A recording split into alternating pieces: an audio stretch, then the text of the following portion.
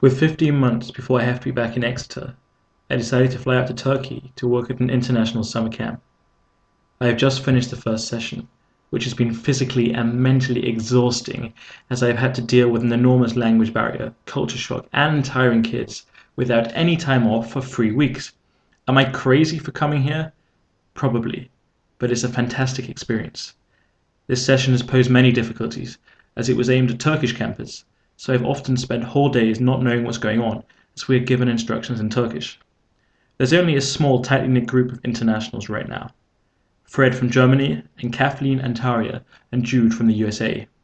They're all great people with plenty of enthusiasm, and we've had to deal with all the cultural and linguistic challenges together.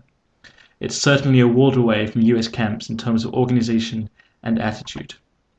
But camp is camp, and it's been great to recycle my experiences from last year in New York. The kids have really enjoyed learning the crazy camp songs I've taught them, especially the Go Bananas song. I don't think I've gone a single day without enthusiastically getting down or dancing like a penguin.